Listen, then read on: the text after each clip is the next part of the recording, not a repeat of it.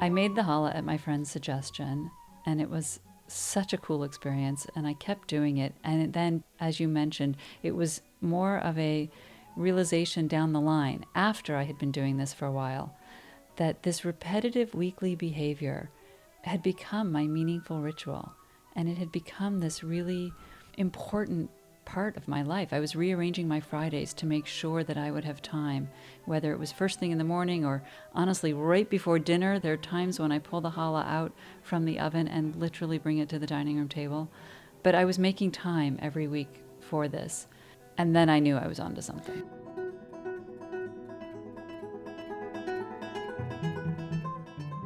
Hi, I'm Beth Schenker, the host of The Big Schmear. Thanks for joining me. My guest today is Dr. Beth Recanati, author of Braided, A Journey of 1,000 Challahs, and finalist for the 2018 National Jewish Book Award in Women's Studies. Hi, Beth, and welcome to The Big Schmear. Thank you so much. I'm excited to be with you today. Oh, cool. And I'm very happy to have an opportunity to talk with you about your book and, of course, about challah. Before we get started with our real conversation here, I want to give listeners just a little bit of background on you. And so here's my little formal introduction. Beth received her medical training at Case Western Reserve University and New York Presbyterian Columbia University Medical Center. She was a practicing physician for over 10 years at both the New York Presbyterian Columbia University Medical Center's Women's Health Center in New York City and the Cleveland Clinic's Center for Women's Health and the Cleveland Clinic's Wellness Institute. Beth received her MD and has built her career around bringing wellness into women's everyday lives, especially busy moms juggling life and children. So, very impressive resume, and you have to know you're my first MD guest. This is very cool. Quite an honor. So, to be honest with you, I didn't really think about the medical part when I spotted your book listed in the Jewish Book Awards. All I saw was the title, Braided, A Journey of 1,000 Challahs, and all I could think of was, first of all, I have to read this book because it could be a really great podcast episode. And then about midway through the book, I just thought, I have to find this author. We have to do this. And so here we are. So that's kind of the long story about how you and I got connected. And of course, with both of us having the same first name, you know, it's a match made in heaven, right? Absolutely. So in order for us to get to the challah place, I think what might be great is for you to tell me a little bit more about your training and your early work as a doctor. Sure. Tell me a little bit about that. Of course. So I finished medical school a little over 20 years ago. And when I started medical school, I went in with a focus on women's health. And I maintained that interest throughout med school and then through my training. And I was fortunate enough to be in New York City at Columbia, where they had a women's health center. So it really was quite perfect. I had trained in internal medicine because I was really interested in how the whole body worked, and I wanted to better understand that.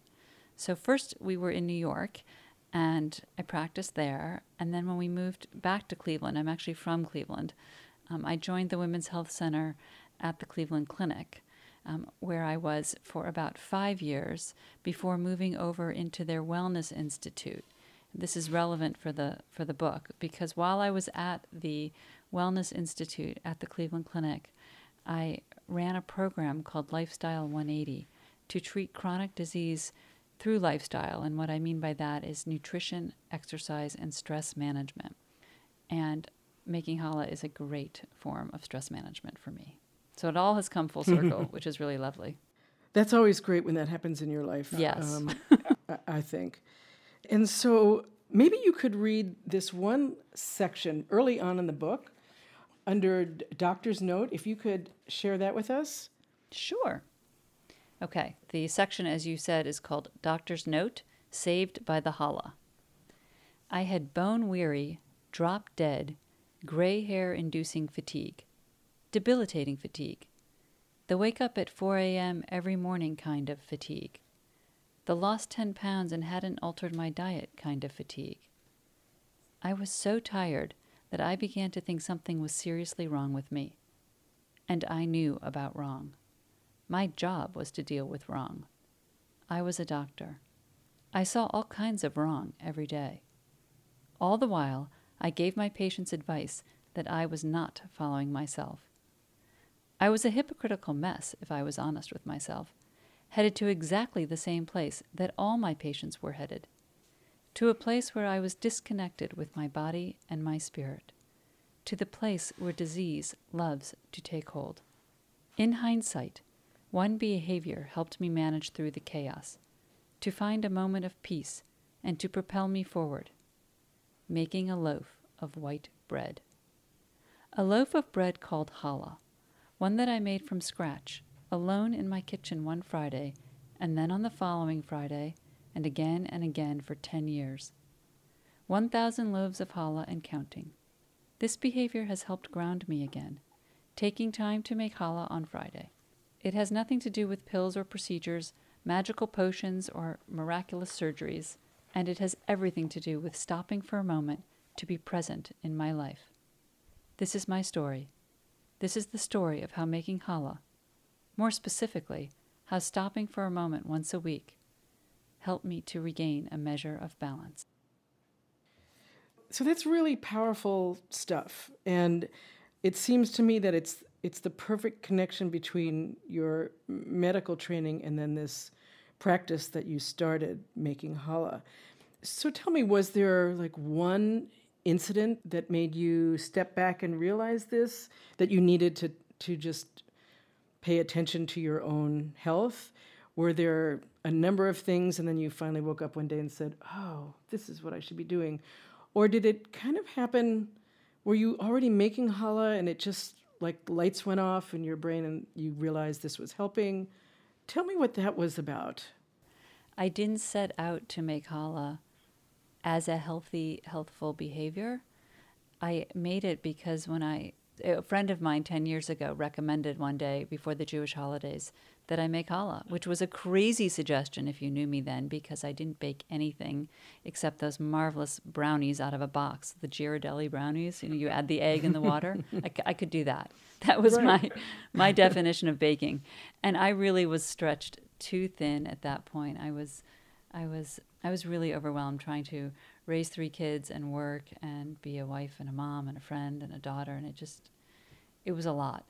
And I made the challah at my friend's suggestion, and it was such a cool experience, and I kept doing it. And then, as you mentioned, it was more of a realization down the line, after I had been doing this for a while, that this repetitive weekly behavior had become my meaningful ritual. And it had become this really important part of my life. I was rearranging my Fridays to make sure that I would have time, whether it was first thing in the morning or honestly right before dinner. There are times when I pull the challah out from the oven and literally bring it to the dining room table. But I was making time every week for this. And then I knew I was onto something. It must have been kind of an odd thing. I'm just trying to imagine what your life was like. I have 1 child. I didn't have 3, and that was hectic enough. And so, and then the career and all of that. And so you must have thought, how odd is this that I'm suddenly carving this time out of my day, my Fridays, to do this? And white bread, no less.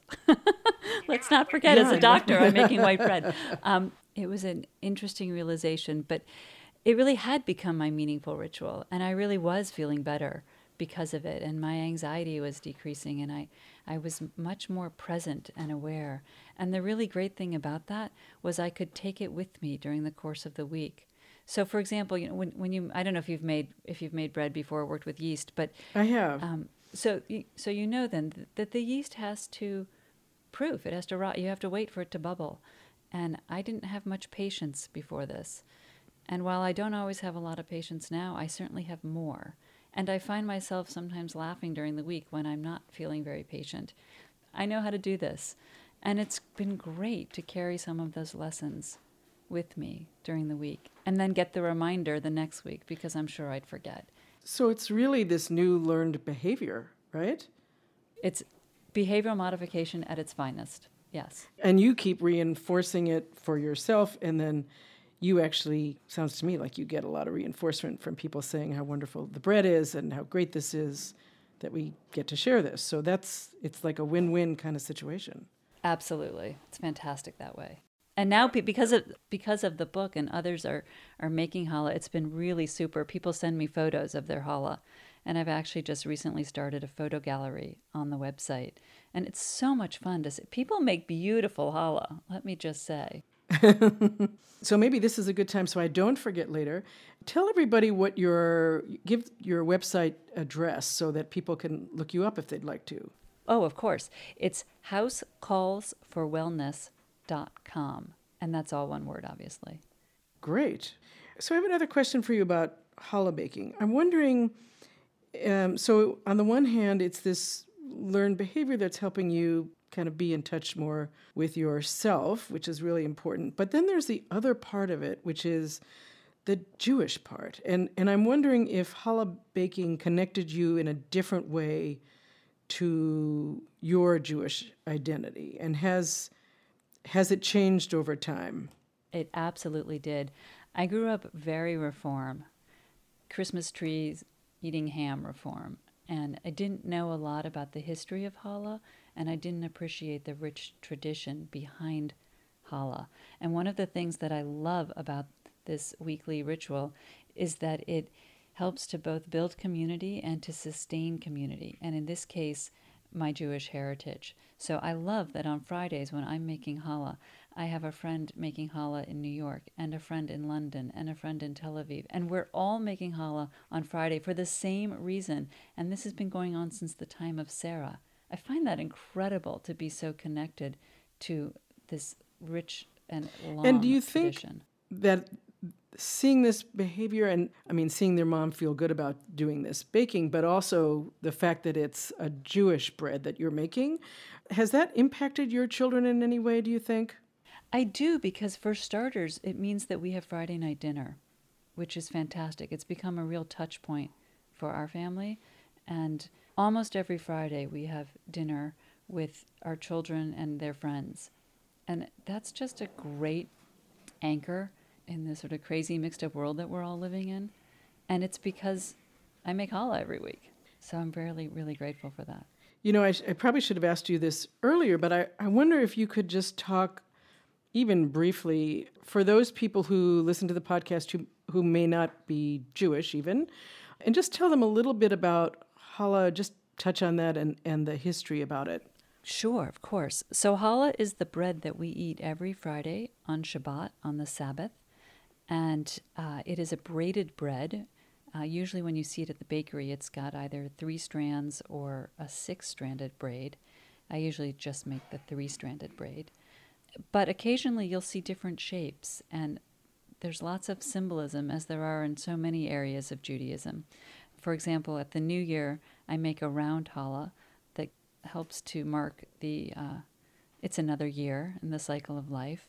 And throughout the year, sometimes people make different shapes for different reasons. But what I think is super cool about challah that I had no idea about until I started researching the history of challah is that the actual bread that we eat is really just bread. The challah itself is a little piece of dough that I pull off from the ball of dough that's risen when I'm making the dough itself. Right before I braid it, I take a little piece off and I say a special blessing. And that, I have learned, is actually what challah is. It's that piece of dough. And the mitzvah of making challah, the blessing of making challah, is to remember to remove that little piece of dough and to say a blessing. And the reason that we do that is to commemorate that we used to have a temple and we used to make an offering. And while we no longer have the temple anymore, this is the way to symbolize that.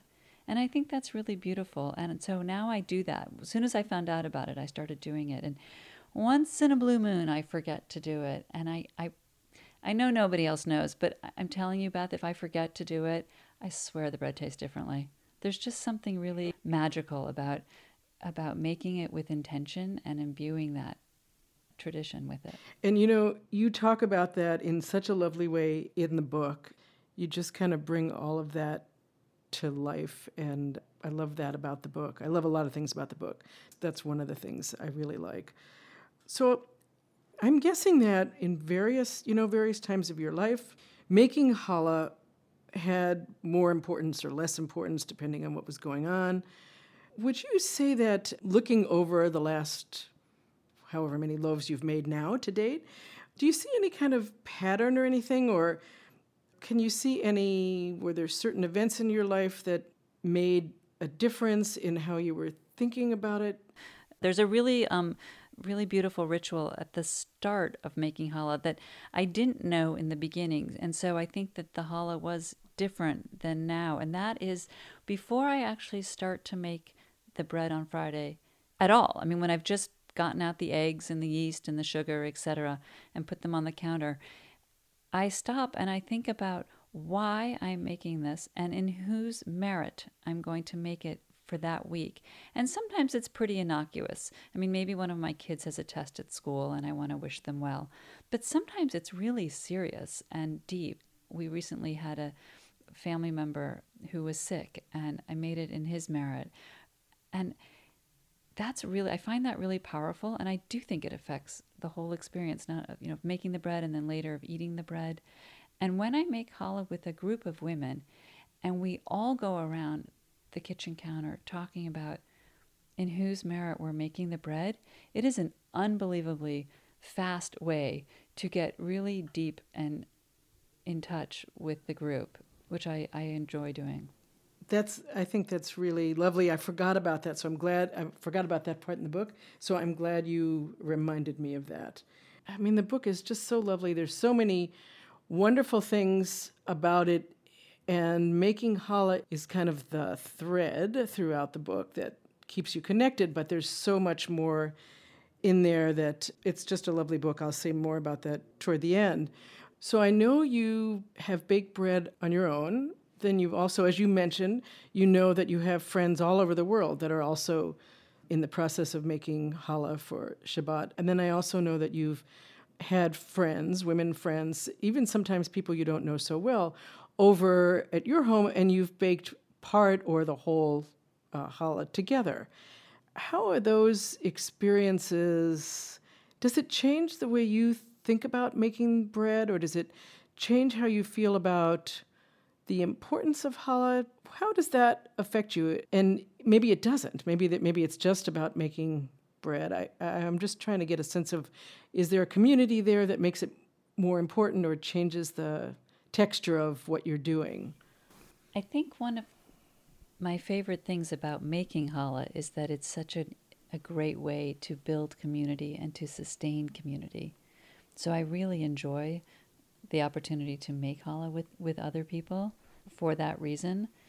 And it's just a great opportunity to share stories and to do something with intention and to all together come together to do something with intention and to be mindful and present in the moment. And when we do that as a group, I think it helps to sustain that behavior as well. Yeah, and I was going to ask you about, well, maybe I'll get to that. I think I'm getting ahead of myself. So I have one other question to ask you about the process of making bread. And that is, do you have a favorite step? And maybe it's something you already mentioned when you start to make the challah. And does it depend on the day? It probably does, but I really do like kneading the dough and just getting my hands in that bowl of dough. And there's a line in the book where I write, I knead for my needs. And there's something really marvelous about just pounding dough on a kitchen counter. It's not really pounding, but kneading the dough on the kitchen counter. And some weeks it's a little longer, some weeks it's shorter. I think that's probably my favorite step. Yeah. Yeah, I think you could also get rid of some aggression in that, depending on how intensely you knead the bread, knead the dough. So clearly you've baked a lot of challah, and there are a lot of women out there who have been baking challahs for years, decades, whatever, but they don't choose to write a book about it. So what prompted you to write a book about baking challah? It was probably about 5 years ago when I realized that I had learned a lot and that I wasn't the only stressed out person on the block. And if I had found such benefit from this behavior, making challah once a week, that maybe I could share some of those lessons as well. And concurrently, I was actually trying to write a different book on a whole different subject. I was working on another project and realized that it was this story, actually, that I wanted to tell. And it came together as a result of that. I initially started writing it just as a memoir. I thought I'll just tell my story. But the memoir was lacking the history piece of it, and it was lacking some of the food piece of it. So then I thought, well, I'll write a cookbook because it's about challah. But the problem with that is that there's only one recipe. So it's not really a cookbook. And then I thought, okay, I'll write a self-help book, and it will be more sort of medical. But that was missing the cookbook piece and the history piece as well. And so ultimately what I realized was I could do all of that in one book. And that's what Braided has become. It's part memoir, part cookbook, part how-to that tells the story. Well, you did a great job with putting all those pieces together, that's for sure. I also thought what was really pretty cool about it was that you divided up the sections of the book to represent the steps to making challah and to tell your own story in addition to how to bake a bread.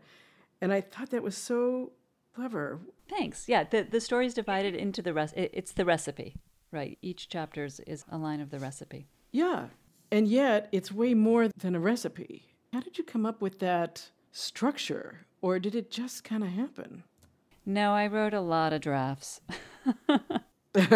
Sorry. No, it was a long year. It was a really long year. I'd never written a book. I had no idea what I was getting into. Writing a book is not for the faint of heart, let me just say, and I applaud anybody who sets out to do this. But after a lot of effort, this is what emerged. Yeah, it's lovely. If I were to ask you, which I'm going to do that, what would you want for them to take away from this book? I think the most important thing for me is that it's important for all of us to have a meaningful ritual in our lives. And while I don't necessarily care what your meaningful ritual is, I mean, obviously everybody should make challah, but in all seriousness, I really don't care. But it could be gardening, it could be tap dancing, it doesn't matter. But I think it is imperative that we have ways to manage stress in our lives. You know, stress can make us sick, and we have a lot of control over that. We can alter our behavior. And while we can't necessarily fix everything, cure everything, etc., our lifestyle can really impact our risk of disease, and if we have disease, how to treat our disease. And having meaningful rituals, I think, is a great step toward that. And so that is probably my biggest hope, is that people take that away. And what about for you? What was the thing or maybe there was more than one important thing that you got out of this as the author and the person who kind of gave everybody a look into who you are? That's a pretty personal kind of thing. And so what was the important thing for you to take away from the writing project of this book? I think I came to it from a place of trying to do it all and be it all. And I was always over there when I should have been over here. And I thought originally that I was the only one dealing with that and that everybody else had figured it out. And what I've come to learn is that's not necessarily the case, and that many of us have lots of different issues, and we are all trying to balance a lot of different things. And it's been fun to realize that and then to talk about it and to come up with a way to address it. So this seems to me to be the perfect time to ask you if you have a favorite section in the book that you might want to read. Let me take a look.